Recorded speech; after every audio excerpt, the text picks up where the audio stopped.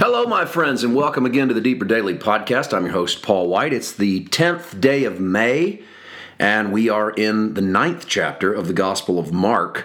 We're focusing in on the end of the story in which Jesus is at the bottom of Mount Transfiguration, having just come down the mountain. He heals the boy who has a deaf and dumb spirit.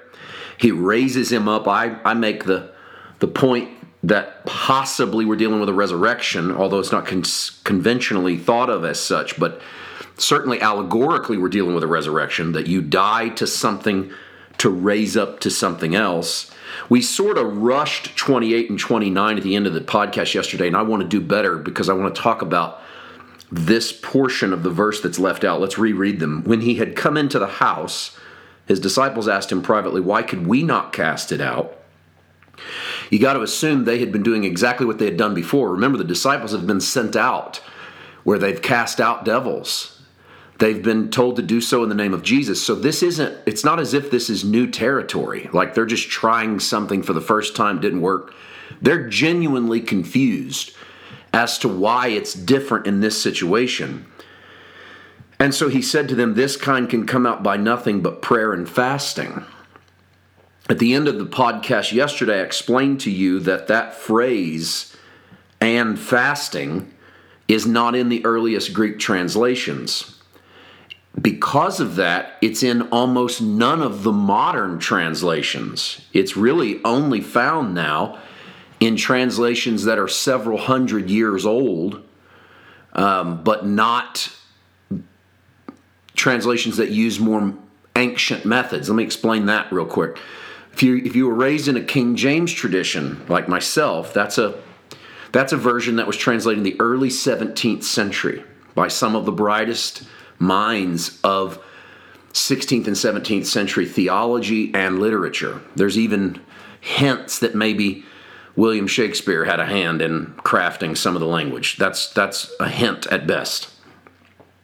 But the text that they were using, what they were putting together, was based upon the best Greek that they had.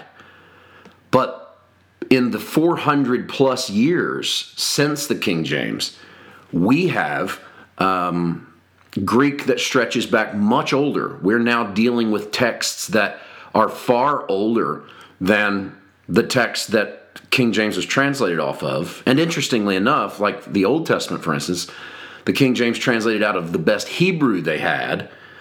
But we have Septuagint, which is Greek from the Hebrew, that stretches to the time before Christ. And so why didn't they use that? That's an interesting question. Anyway, we'll put that aside.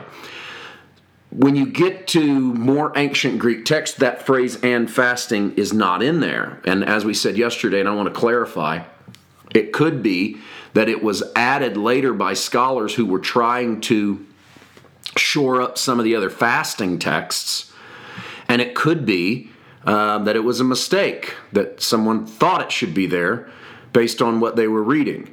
It's probably best not to add my own conjecture there, so all I can do is guess, so I'll leave that alone for now. One of the things I promised you is we were going to look at fasting from a New Testament perspective according to Paul. I'm going to push that a day. Let's do that tomorrow.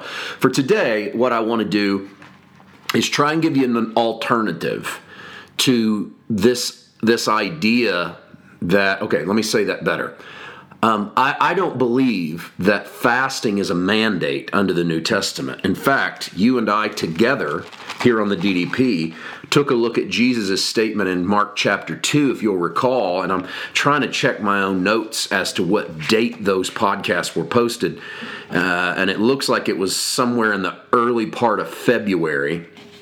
We did podcasts on Mark chapter 2, verses 18 to 22, where Jesus is confronted by the leaders, the Pharisees, and say, "Why don't your disciples fast?" And Jesus said, as long as the bridegroom's with them, they don't need to. The time will come when the bridegroom's gone, they will fast.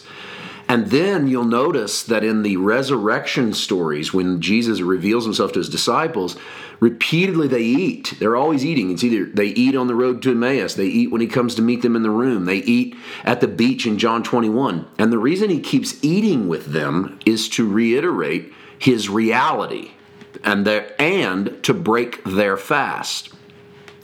So it's not as if Jesus gives the mandate to fast. However, the early church did use fasting, and I want to be fair. And I'm not talking, I want to go like 3rd century now, okay? So I'm not talking Book of Acts. There was fastings there. We'll look at them tomorrow. They were never positive, but they were there. And there was even a little bit of it as an attempt to get a hold of God.